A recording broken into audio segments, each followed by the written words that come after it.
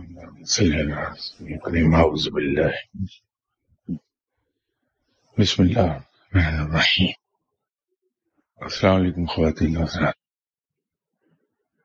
ایک سوال اکثر بیشتر ہمارے ذہن میں آتا رہتا ہے کہ دنیاوی علوم کے ماہر اور علم باطنی رکھنے والے میں فرق کیا ہے؟ علم دونوں ہی رکھتے ہیں. علم پر جس قدر کسی کی دسترس ہوتی ہے اس کے مطابق اس کا تصرف بھی ہوتا ہے.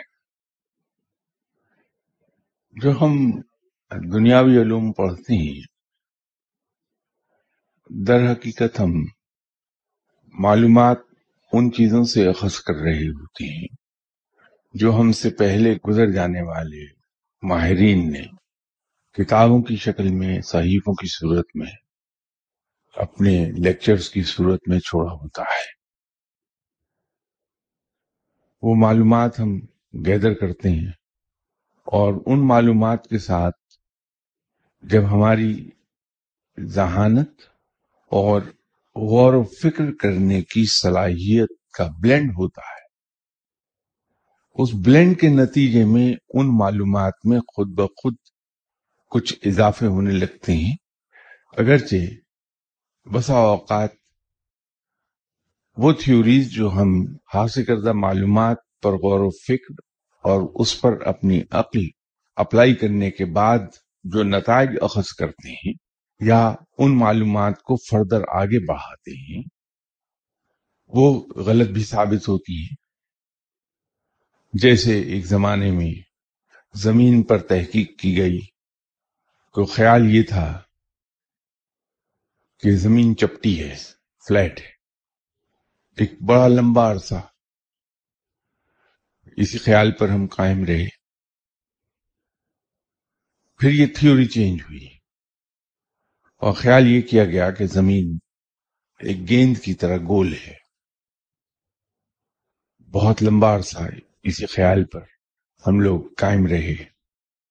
بالآخر وہ تھیوری اس پر چینج ہو گئی کہ زمین گول ہے لیکن دونوں قطبین پر پچکی ہوئی ہے.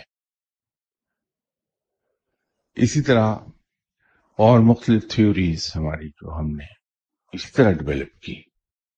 جو کچھ ہمارے پاس معلومات تھیں اپنے سے پہلے گزرے ہوئے لوگوں کے ذریعے سے جو پہنچی ہم تک، ہم نے اپنی ذہانت اس میں شامل کی، غور و فکر کیا. اس کے نتیجے میں کچھ نئی چیزیں ہم لے آئے. ایک زمانہ یہ تھا کہ میڈیکل سائنس میں امریکہ اور یورپ نے یہ شور مچایا کہ چکنائی کا استعمال انسان کی آرٹریز کو ان کو بند کر دیتا ہے. تو بڑی سختی سے منع کر دیا گیا، اس کے آلٹرنیٹ استعمال کے لیے نکالے گئے، حتیٰ کہ ہم سویابین اور سن فلاور آئل تک جا پہنچے. لیکن اب گزشتہ 15 سال سے وہی ممالک جو اتنی شدت سے مخالفت کر رہے تھے کہ چکنائی سے انسان کی آرٹریز چوک ہو جاتی ہیں، اب وہ اس چیز کا پرچار کرنے لگے ہیں کہ انسان کو ایک خاص حد تک ڈیلی بٹر کا استعمال کرنا چاہیے کیونکہ وہ انسانی صحت کے لیے بڑا ضروری ہے اور ہارٹ اٹیک سے بچاؤ کا ذریعہ ہے. تو یہ ڈیولپمنٹس ہوتی رہتی ہیں. اس کے برعکس وہ لوگ جو درویش کہلاتے ہیں، صوفی کہلاتے ہیں، ان کی معلومات کا ذریعہ ان کی روشن ضمیری بنتی ہے. جتنا روشن ضمیر کوئی درویش ہوگا، جتنا شدت سے تزکیہ نفس کر رہا ہوگا، اسی حساب سے اس میں جو روشن ضمیری پیدا ہوتی ہے. جتنا زیادہ روشن ضمیر ہوگا اتنی ہی اس کی علم میں اضافہ ہوگا.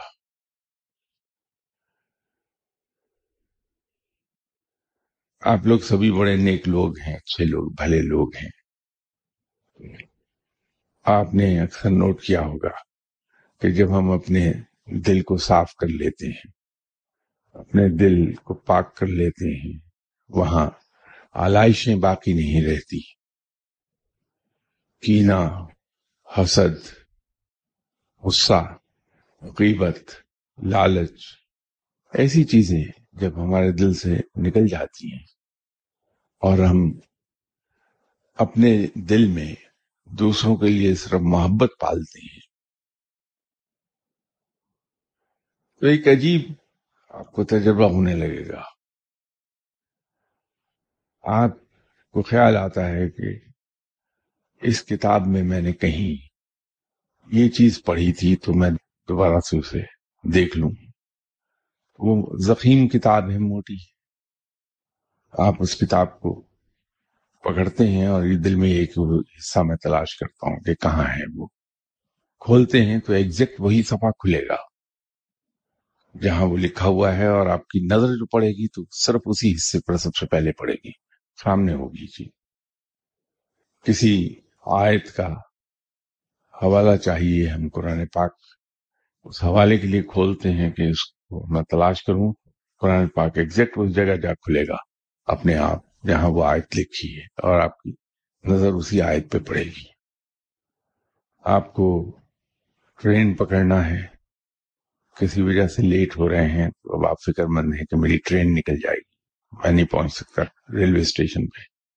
آپ 10-15 منٹ آدھا گھنٹہ لیٹ ہوتے ہیں، اسٹیشن پہ پہنچتے ہیں تو معلوم ہوا کہ ٹرین تو کھڑی ہے سامنے، وہ رکی ہوئی تھی، اس میں کچھ پرابلم آ گیا تھا. جو ہی آپ سوار ہوئے اس نے وسل دی اور چل پڑی. یہ اتفاقات ہونے لگتے ہیں. آپ انہیں اتفاقات کہہ لیجیے، فقیر نے اتفاقات نہیں کہتا. یہ تصرفات کی ابتدا ہوتی ہے. علم اس طریقے سے آنے لگتا ہے انسان کو. اس کو کسی آدمی نے اگر سوال کر لیا تو آپ دیکھیں گے فقیر جواب دینے سے پہلے 2-3 سیکنڈ خاموش ہوتا ہے، پھر فوراً بولنا شروع کر دے گا. وہ ہوتا یہ ہے کہ اس کو وہ روشن ضمیری کے ذریعے سے وہ معلومات رسیو ہونے میں جو ٹائم لیگ ہے 2-3 سیکنڈ کا، وہ اس کو خاموش رکھتا ہے. تو وہ اس کا دماغ سپن کر رہا ہوتا ہے. جو ہی وہ معلومات آنی شروع ہوئی وہ بولنا شروع ہو گیا. آپ اس کو درمیان میں انٹرپٹ کر دیجئے، پھر تماشا دیکھیے کہ وہ سر پکڑ کے بیٹھ جائے گا 5-10 منٹ، بول ہی نہیں پاتا. وہ سلسلہ ٹوٹ جاتا ہے، وہی بات ختم ہو گئی. پڑھے لکھے فقیر اس کے لیے کہتے ہیں، کسی صاحب نے مجھ سے شکایت کی کہ میں درس قرآن دیتا ہوں لیکن کہ معنی کچھ بیان کرتے ہوئے میں خود بھی مطمئن نہیں ہوتا کہ میں اس کی تشریح کر رہا ہوں وہ درست ہے. مجھے اندر کھٹکا رہتا ہے کہ یہ درست نہیں ہے. تو میں نے ان سے کہا کہ اچھا درس کس دن دیتے ہیں؟ میں بتایا کہ صاحب جمعے کے روز. تو میں نے ان کی خدمت میں عرض کی کہ چلیے اس فرائیڈے کو آپ درس دیجیے اور دیکھیے گا کیا ہوتا ہے. تو کوئی 1-1.5 مہینے کے بعد ان سے دوبارہ ملاقات ہوئی تو میں نے ایک دم سے ان سے پوچھا کہ وہ کیا بنا آپ کے درس کا، کچھ بہتر ہوا معاملہ؟ تو ہنس کے کہنے لگے کہ سر آئی ایم لرننگ قرآن پاک فرام مائی اون سیلف. میں بول رہا ہوتا ہوں، معنی خود سیکھ رہا ہوتا ہوں. یہ ذریعہ ہے تزکیہ نفس کے نتیجے میں حاصل ہونے والے روشن ضمیری کے نتیجے میں معلومات کا، علم کا. درویش کا علم اس کے تزکیہ نفس سے منسلک ہوتا ہے. ہم جو دنیاوی علوم پڑھے ہوئے ہوتے ہیں اس کی ایک حد ہے. جتنا کوئی زیادہ پڑھا لکھا ہے، میں کلاس 5 سے آگے کی کتاب کو نہیں پڑھ سکتا کہ آتی نہیں ہے. آپ لوگ پڑھے لکھے ہیں، آپ ماسٹرز میں پڑھائی جانے والی کتابوں کو آسانی سے سمجھ لیتے ہیں. لیکن فقیر جہاں دنیاوی علوم کے ماہر کے سامنے ایک دیوار کھڑی ہو جاتی ہے کہ اس سے آگے وہ نہیں جا سکتا، فقیر اس دیوار میں سے پار دیکھ لیتا ہے. دنیاوی علوم کے ماہر کو جو چیز پتھر دکھائی دیتی ہے، درویش اس پتھر کے اندر چھپے ہوئے جوہر کو دیکھتا ہے. دنیاوی علوم کا ماہر ایک شخص کو کنڈیم کرتا ہے کہ اس کے اندر یہ خرابیاں ہیں، بہت بڑا ڈاکو ہے، راتوں کو ڈاکے ڈالتا ہے اور راہ میں آنے والے انسان کو قتل کر دیتا ہے۔ فقیر اس کے اندر چھپی ہوئی نیک روح پر نظر رکھتا ہے، اور وہ جانتا ہے کہ میں اگر اس شخص کو سینے سے لگاؤں گا تو رفتہ رفتہ اس کی تربیت ہو جائے گی اور یہ اپنے وقت کا ولی بنے گا۔ صوفی کی نگاہ اصل پر ہوتی ہے، جوہر پر ہوتی ہے، دنیاوی علوم کے ماہر کی نگاہ ظاہر پر ہوتی ہے۔ اسی ضمن میں ایک سوال عام طور پر یہ کیا جاتا ہے کہ صاحب روحانی علم میں مختلف سلسلے ہیں، سلسلہ شاذلیہ ہے، سہروردیہ ہے، قاضیہ ہے، سو فورتھ۔ رب ایک ہے، ان سلسلوں کا کیا ہے؟ بات یہ ہے کہ ایک گھر ہے، اس میں کوئی 20-25 کھڑکیاں اور دروازے ہیں، ان میں سے کچھ کھڑکیوں اور دروازوں کا رخ مشرق کی طرف ہے، ایسٹ اوپن، کچھ کا ویسٹ اوپن ہے۔ اب جب سورج طلوع ہوتا ہے تو اس گھر کے دریچوں اور دروازوں سے سورج کی روشنی آتی ہے، اور وہ اپنی اپنی جگہ تقسیم ہوئی ہوئی ہے۔ لیکن اگر آپ اس گھر سے باہر نکل جائیں اور اوپن سکائی کے نیچے آ کے دیکھیں تو سورج ایک ہے، اس کی روشنی بھی ایک ہے۔ سورج کی روشنی کو جس نے تقسیم کیا وہ اصل میں وہ دروازے اور دریچے تھے جن میں سے وہ روشنی گزر کر اس گھر کے اندر آ رہی تھی، ورنہ سورج ایک ہی تھا، روشنی بھی ایک ہی تھی۔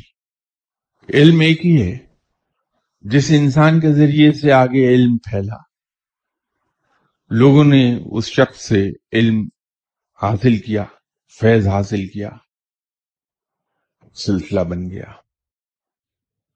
ان حضرات کو درمیان سے نکال دیجئے، منبع ایک ہے، علم ایک ہی ہے، صرف وہ دروازوں دریچوں میں سے گزر کے آنے کی وجہ سے وہ سلسلے بن گئے۔ لیکن جس طرح سے دنیاوی علم کے حاصل کرنے کے لیے بنیادی شرط یہ ہے کہ ہمارے اندر ہم لوگ ولنگ ہوں علم حاصل کرنے کے لیے، سیکھنے کے لیے، طالب علم ولنگ ہو، اور اس ولنگنس کے ساتھ ساتھ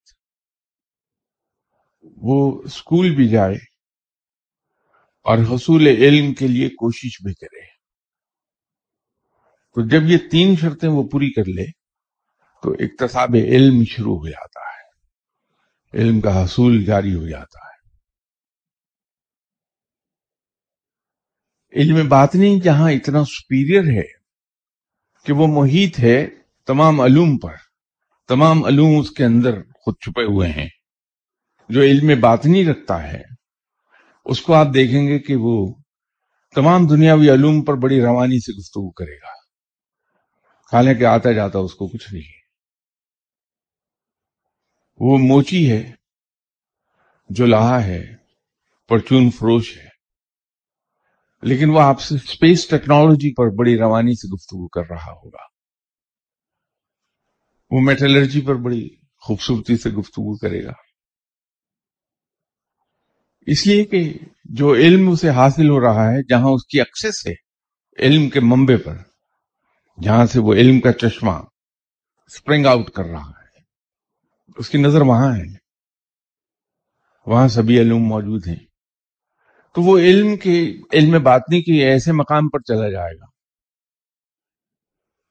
کہ اگر آپ اس سے کہیے کہ یہ ہوائی جہاز کھڑا ہے، ذرا یہ تو بتا دیجئے اس میں کہیں نقص تو نہیں، تو اس پہ یوں دایاں ہاتھ رکھ کے 10-15 سیکنڈ 30 سیکنڈ کے لیے خاموش شاید ہو جائے، اس کے بعد بڑی روانی سے بول رہا ہوگا کہ کسی میٹالرجی میں یہ فرق ہے، اور یہ فلاں جگہ جا کے اس کی فریم جو ہے ایئر کرافٹ فریم وہ جواب دے جائے گا۔ آپ اس کے ہاتھ میں ایک دوا پکڑا دیجیے، وہ دوا کی شیشی یوں ہاتھ میں پکڑے گا، ایک لمحے کے لیے سوچے گا اور آپ کو بتا دے گا کہ یہ فلاں مرض کے لیے کام کرے گی، فلاں کے لیے نہیں کرے گی. آپ اس کے نام بتائیے، فلاں آدمی کی دوا ہے، فوراً کہہ دے گا اس کو یہ سوٹ کرے گی یا نہیں کرے گی. آپ کوئی کیمیکل اس کے سامنے لے آئیے، یہ میں نے نیا کیمیکل ڈیولپ کیا ہے، ہاتھ میں پکڑے گا، آپ کو بتا دے گا اس میں یہ فلاں خامی رہ گئی ہے، اس کو ٹھیک کر لیجیے. آپ اس کو کوئی پروڈکٹ دکھائیے، فوراً آپ کو کہہ دے گا کہ آپ کی فیکٹری میں فلاں مشین میں فلاں جگہ ڈیفیکٹ ہے، اس کو ٹھیک کر لیں، اس کی quality up to the mark ہو جائے گی. تو اس کی ایکسیس وہ ہے. تو جو اس درجے کی ایکسیس رکھتا ہے علم، جتنی کوئی چیز اعلیٰ و عرفہ ہوتی ہے، بلند ہوتی ہے، اس کا حصول اتنا ہی محنت طلب ہوتا ہے، اس کے لیے جدوجہد بھی اتنی ہی کرنی پڑتی ہے. اس راہ میں جو علم باطنی کی راہ ہے، مجھے پتا تو نہیں کیونکہ میں تو علم باطنی سے واقف نہیں ہوں، نہ اس راہ کا آدمی ہوں. تو کوئی صوفی درویش، کوئی ولی اللہ آپ کو صحیح بتا پائے گا، میں تو ایسے ہی گفتگو کرتا رہتا ہوں. تو اس لیے یہ تو میں آپ کو نہیں بتا سکتا کہ پرسنٹیج کیا ہے. اتنا مجھے معلوم ہے یا اندازہ ہے میرا، 90% ایفرٹ انسان کی تزکیہ نفس میں ہی سنک ہو جاتی ہے.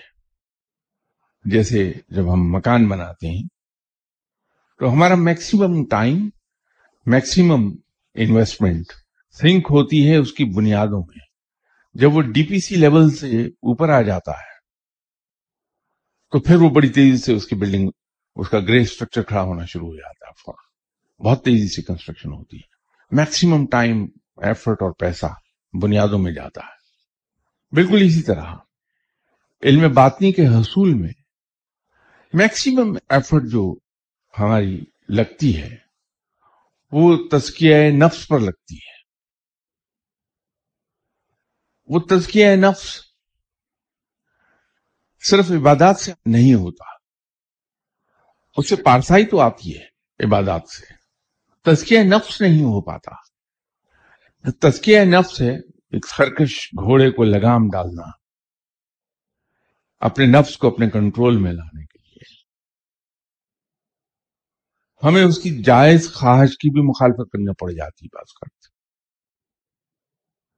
نفس کی ہر خواہش کی مخالفت بالآخر ہمیں تزکیہ نفس تک لے جائے گی. اس لیے آپ نے اولیاء کرام کو، فقیروں کو دیکھا ہوگا کہ اپنی انتہائی پسندیدہ چیز پکواتے ہیں یا پکاتے ہیں، اس کو سامنے رکھتے ہیں اور خود وہ مرچوں سے روٹی کھا رہے ہوتے ہیں. وہ پلیٹ وہیں پڑی ہے، کوئی مہمان آیا تو اس سے کہا کہ لیجیے آپ کھائیے. یہ واقعہ میں نے ہوتے دیکھا ہے. میں ایک شام کو اپنے مرشد صاحب کے خدمت میں حاضر ہوا. میں تو دنیا دار بندہ ہوں، میں نے سیکھنا کیا تھا کسی سے، اور چائے اچھی پینے کو ملتی تھی، بڑے مزے کی چائے بناتے تھے. تو میں تو چلا جاتا تھا، آفس سے اٹھا وہاں جا کے بیٹھ گیا، چائے پینی شروع کر دی. تو وہ بھلے آدمی تھے، بہت بڑے مقام پر تھے. پتا تو یقیناً ان کو ہوگا کہ یہ گناہوں میں لتھڑا ہوا ہے، دنیا دار انسان ہے، یہاں صرف چائے پینے آتا ہے. ان کی مہربانی تھی کہ کبھی شرمندہ نہیں کیا کہ تم تو چائے پینے آتے ہو. تو کھانا کھانے لگے تھے، اوپر سے میں پہنچ گیا. انہوں نے ایک روٹی کا رول بنایا ہوا تھا. مجھے کہنے لگے کہ پائے کھاؤ گے؟ اب میں نے دیکھا کہ ان کے سامنے پانی کا ایک گلاس پڑا ہے اور ہاتھ میں وہ رول پکڑا ہوا ہے روٹی کا. تو میں نے اس کو دیکھا تو میں نے کہا بڑی مہربانی حضور، میں تو کھا کے آیا. کہنے نہیں، کھا لو، پائے پکے ہیں. تو ہاتھ بڑھایا تو اسے الماری میں سے ایک ڈول چھوٹا سا اٹھایا اور میرے سامنے کھا، یہ دیکھو یہ پائے ہیں، بڑے مزے کے پکے ہیں، کھاؤ. تو میں نے کہا حضور میں تو کھا کے آیا. کہنے نہیں، مجھے نہیں کھانے ہیں یہ، تم کھا لو. تو میں نے پھر وہی معذرت کی. تو کہنے لگے کہ میں تو پانی سے کھاؤں گا روٹی، تم کھا لو.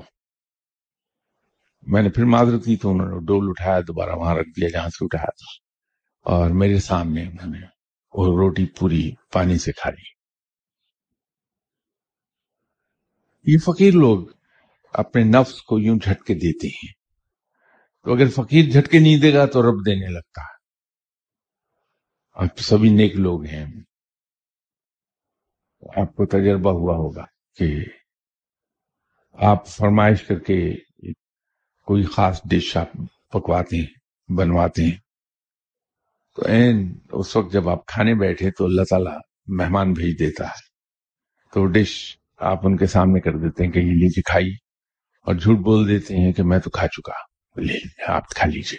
وہ رب نہیں کھانے دیتا, پھر وہ نفس کو رب جھٹکے یوں دے دیتا ہے. انسان خود جھٹکا نہ دے تو رب دے دیتا ہے, لیکن انسان کو خود ایفرٹ کرنی چاہیے. تو یہ جو نفس کی مخالفت ہے, جب انسان علم کے ایک مقام پر جا پہنچتا ہے تو پھر یہ چیزیں اس پر سے ہٹا لی جاتی ہیں. یہاں ایک زمانے میں گفتگو ہوئی تھی, فقیر, صوفی اور پیر میں کیا فرق ہے. تو میں نے اس ضمن میں یہ عرض کیا تھا کہ جب انسان اللہ کی راہ پر چلنے لگتا ہے, چلنا شروع نہیں کرتا بلکہ چلنا شروع کر دیتا ہے, تو اس پر اس قسم کی بہت سی سختیاں لاگو ہو جاتی ہیں, جن میں سے ایک میں نے عرض کی کہ انسان اپنے نفس کی ہر خواہش کی مخالفت کرتا ہے. فرض عبادات کے علاوہ اس پر اور بہت سے نفلی عبادات لاد دی جاتی ہیں. فرض روزوں کے علاوہ اس پر بہت سے نفلی روزے لاد دیے جاتے ہیں. تو وہ فرض عبادات تو کرتا ہی ہے, لیکن زیادہ وقت کہ میں دنیا سے کٹا رہوں وہ نفلی عبادات میں گزارتا ہے. یوں وہ خلق خدا سے دور رہتا ہے. بلکہ ایک وقت وہ بھی آتا ہے کہ انسان ٹیلی ویژن دیکھنا بند کر دیتا ہے, گھر میں رہتے ہوئے ہی بھی تنہا رہتا ہے. توجہ ہے رب کی طرف اس کی, ہر وقت وہ متوجہ ہے رب کی طرف, اس کو یاد کر رہا ہے. وہ ڈسٹریکٹ نہ ہونے پائے دوسرے آدمیوں کی مداخلت سے. ٹیلی ویژن پروگرامز بہت بڑی ڈسٹریکشن ہے. وہ ان چیزوں سے دور ہو جاتا ہے کہ وہ ڈسٹریکٹ کریں گے. تو پھر جب وہ اس راہ پر چلتے چلتے ایک مقام پر آتا ہے کہ اس کا تزکیہ نفس ہو جاتا ہے, علم کا حصول ہو جاتا ہے, اس کا ایکسیس ہو جاتی ہے اسرار قدرت پر, لیکن صرف اسی قدر جس قدر رب چاہتا ہے. پوری طرح نہیں ہوتی, کبھی کسی کی نہیں ہوئی, ایک ہلکی سی جھلک. تو جب وہ ایکسیس ہو جاتی ہے تو فقیر سے صوفی ہو جاتا ہے,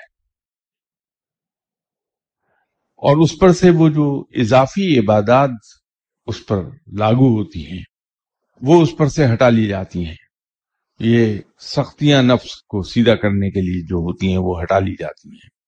تو پھر وہ صرف ریفریشر کورس کرتا ہے کہ کہیں کہیں اپنے نفس کو سزا دینے کے لیے, جہاں اس نے محسوس کیا کہ نفس منظور ہو رہا ہے, وہاں نفس کو سزا دینے کے لیے پسندیدہ ترین چیز سامنے رکھے گا اور مرچوں سے روٹی کھا لے گا تاکہ نفس کو سزا ملے. میں نے یہاں کسی گفتگو کے سلسلے میں ایک قصہ ایک صاحب کا سنایا تھا. فقیر تھے, درویش تھے. ایک روز بازار سے گزر رہے تھے تو انہوں نے حلوائی کو دیکھا کہ حلوائی کی دکان پہ تازہ جلیبیاں تلی جا رہی ہیں. طبیعت بہت مچلی, تازہ گرم جلیبی کھائی جائے. جیب میں پیسے نہیں تھے. فقیر کبھی دستے سوال دراز نہیں کرتا, یہ یاد رکھیے, سوال سے بچتا ہے. ایک بار میرے مرشد صاحب کی زبان سے غالباً سلپ ہو گئی وہ بات کہ اس جمعے چلو پاک پتن شریف چلیں. جو حکم, چلتے ہیں. چلے گئے ہم. 2-3 دن کے بعد بیٹھے ہوئے وہ اپنے آپ سے باتیں کر رہے تھے اصل میں. تو اپنے آپ ہی کہنے لگے یہ میں نے زیادتی کر دی, کیا ہو گیا مجھ سے, میں نے سوال کر لیا. تو میں چپ چاپ سنتا رہا کہ انہیں ڈسٹرب نہ کروں. اب یہ بول رہے ہیں تو میں اس سے سیکھوں کچھ، اگر اس گفتگو سے مجھے مل جائے کچھ. تو پھر خود ہی مجھے مخاطب کر لیا. کہنے لگے معاف کرنا، میں نے تمہارے سامنے وہ سوال کر لیا تھا کہ پاک پتن شریف چلتے ہیں، وہ مجھے نہیں کرنا چاہیے تھا. انشاءاللہ آئندہ نہیں کروں گا. میں نے کہا کہ اس میں کیا ہے؟ کہ نہیں، مجھے سوال نہیں کرنا تھا. وہ اور بات ہے کہ پھر میں ہر فرائیڈے کو ان کو لے جانے لگ گیا خود ہی، کہ میرا دل چاہ رہا چلتے ہیں. پھر میں جھوٹ بولنے لگ گیا کہ میرا دل چاہ رہا پاک پتن شریف چلتے ہیں. تو ہر فرائیڈے کو ہم جانے لگے. ان دونوں فرائیڈے کو چھٹی ہوا کرتی تھی. تو فقیر دستے سوال دراز نہیں کرتا. تو ان صاحب نے بھی حلوائی سے یہ نہیں کہا کہ مجھے کچھ جلیبیاں ادھار دے دو، میں کل پے کر دوں گا، یا تہیہ کر لیا کہ میں جلیبیاں کھاؤں گا. اگلے دن صبح صبح اٹھے اور چکر لگایا شہر میں. ایک مکان بن رہا تھا. تو ان سے کہا کہ اینٹیں اٹھانے کے لیے کوئی مزدور تمہیں چاہیے؟ تو انہوں نے کہا ہاں آ جاؤ. تو وہ صبح سے شام تک اینٹیں ڈھوتے رہے. شام کو چھٹی جب ہوئی تو انہیں 2 روپے ملے مزدوری کے.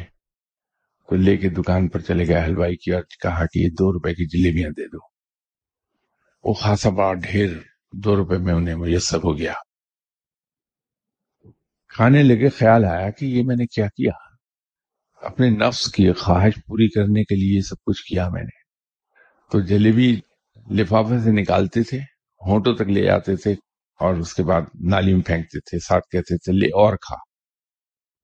تو تمام جلیبیاں یوں ہونٹوں تک لے گئے، نالی میں پھینک دی، اور ساتھ ہر مرتبہ یہی جملہ دہرایا کہ لے اور کھا.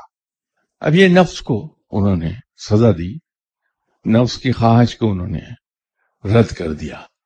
تو یہ جب ہم اپنے نفس پر قابو پا لیتے ہیں، اب یہ نفس پر قابو پانا، اس میں امتحان بہت آئیں گے، ہمارے آتے ہیں. آپ قطار میں کھڑے ہیں، ایک آدمی آتا ہے، وہ آپ سے آگے وہاں جا کے کھڑا ہو جاتا ہے. تو نفس یہ کہہ رہا ہے کہ اس سے میں کہوں کہ تم نے قطار توڑ دی، میں انتظار کر رہا ہوں اپنی باری کا اتنی دیر سے. حق ہے وہ اس کا، لیکن فقیر نہیں اس کو کہے گا، بلکہ الٹا خوش دلی سے کہے گا کیا یہ آپ میری باری لے لیں، مجھے جلدی نہیں، میں بعد میں باری لے لوں گا، آپ آ جائیے. یہ ایک مثال دی میں نے. تو خلق خدا کے ساتھ ڈیلنگ میں قربانی سے کام لینے لگتا ہے، ایثار سے کام لینے لگتا ہے انسان. تو یہ جو ایثار اور قربانی سے کام لیتا ہے خلق خدا کے ساتھ ڈیلنگز میں، اور بات وہیں چلی جائے گی جو میں نیکی کی تعریف کیا کرتا ہوں کہ نیکی کی مختصر ترین تعریف یہ ہو سکتی ہے کہ انسان اپنے حقوق، اپنی ضروریات، اپنے آرام اور اپنے مفادات پر دوسروں کی خواہشات، دوسروں کی ضروریات، دوسروں کے مفادات کو ترجیح دے دے. اور میں اس بنیاد پر کہا کرتا ہوں یہ. تو جب ہم مخلوق کے ساتھ ایثار اور قربانی کا سلوک کرنے لگتے ہیں تو تزکیہ نفس بڑی تیزی سے ہونے لگتا ہے. اسی ضمن میں انشاءاللہ نیکسٹ سنڈے پھر بات کریں گے. آپ کا سوال ہے جو میں جواب کہیے تھے. کسی صاحب نے معافی مانگنے اور توبہ کرنے میں فرق بتا دے. لیکچر میں اپنے سورہ نور کا بتایا تھا. سورہ نور میں گناہ کبیرہ کے بارے میں بتایا گیا ہے. اگر کوئی شخص وہ گناہ کر چکا ہو تو کیا اس کی معافی ہو سکتی ہے؟ تو معافی اور توبہ کا طریقہ بتا دے. یہ دونوں چیزیں ایک دوسرے کے ساتھ انٹیگریٹڈ ہیں. اس کی ترتیب معافی اور توبہ نہیں ہے، بلکہ اس کی ترتیب ہے توبہ اور معافی. اگر ہم سے کوئی گناہ ہو جائے تو ہمیں چاہیے کہ ہم پہلے آئندہ کے لیے توبہ کریں اور اس کے بعد ماضی میں ہونے والی کوتاہی کے لیے معافی مانگیں رب تعالیٰ سے.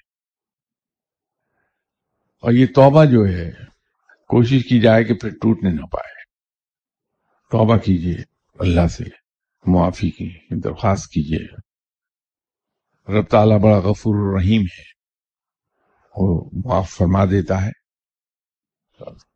میں تو یہ گمان رکھنے کو تیار نہیں رب کے بارے میں کہ مجھے وہ معاف نہیں فرمائے گا. وہ اتنا غفور الرحیم ہے کہ انسان اگر ایک بار معافی مانگ لے رب سے، کوئی اس کی شان غفوری یہی ہے کہ وہ معاف فرما دیتا ہے. تو آپ اس اعتماد سے رب کے سامنے معافی مانگیے، توبہ کیجیے کہ رب معاف فرمانے والا ہے. وہ اس انتظار میں رہتا ہے کہ میرا کوئی بندہ مجھ سے معافی مانگے اور میں اسے معاف کروں. ضرور معاف کر دے گا. باقی طریقہ تو کوئی نیک آدمی آپ کو بتا پائے گا کہ معافی مانگنے کا اور توبہ کرنے کا طریقہ کیا ہے. میں تو یہ جانتا ہوں کہ رب میرا مالک ہے، میرا آقا ہے، میں اس کا بندہ ہوں، اس کا غلام ہوں. وہ جانتا ہے کہ نہ میرے پاس علم ہے، نہ میرے پاس کوئی عقل ہے. تو میں اس سے جن الفاظ میں بھی درخواست کروں گا بشرطے کہ صدق دل سے کروں، انہی الفاظ کو قبول فرمائے گا اور معاف فرما دے گا.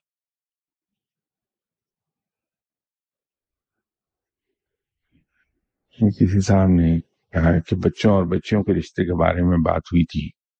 کیا صاحب، آج کل لوگ بیٹوں کے رشتوں اور شادی کرتے وقت دولت پراپرٹی بہت دیکھا جاتا. ایسا کیوں؟ دینداری، اچھے اخلاق اور عادات کی کوئی اہمیت نہیں؟ کیا دولت میں سب کچھ ہے؟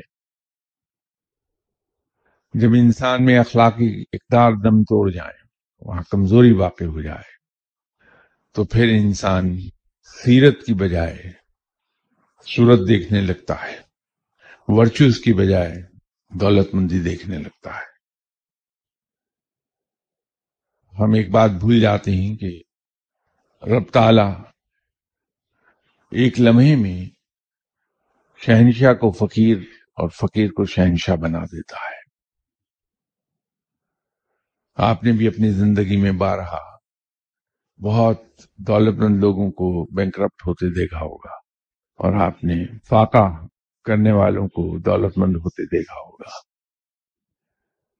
تو جو چیز اتنی غیر یقینی ہے اور اتنی ناپائیدار ہے، اس کو کیا دیکھنا. آج اگر ہم اپنے بچے کا رشتہ کرتے ہوئے دوسروں کی دولت دیکھتے ہیں، ان کی جائیداد دیکھتے ہیں، کون جانے کہ کل کو وہ بینکرپٹ ہو جائے تو پھر کیا وہ رشتہ ختم کریں گے ہم کہ وہ غریب ہو گئے. لیکن اس کے برعکس جو اخلاقیات ہیں، ورچوز ہیں انسان کے، وہ پائیدار ہیں، وہ ضائع نہیں ہوتے. اور جس انسان میں اخلاقی خوبیاں ہیں، جس کی سیرت اچھی ہے، وہ اگر گر بھی جائے کسی وقت زمین پر دوبارہ کھڑا ہو جاتا ہے. لیکن ایسا شخص جو صرف دولت مند ہے، باقی خوبیوں سے عاری ہے، وہ پھر ایک بار گرے تو دوبارہ اٹھتا نہیں. تو ایسی ناپائیدار چیز کو کیا دیکھنا. پھر انشاءاللہ تعالی اگلی اتوار ملاقات ہوتی ہے. السلام علیکم.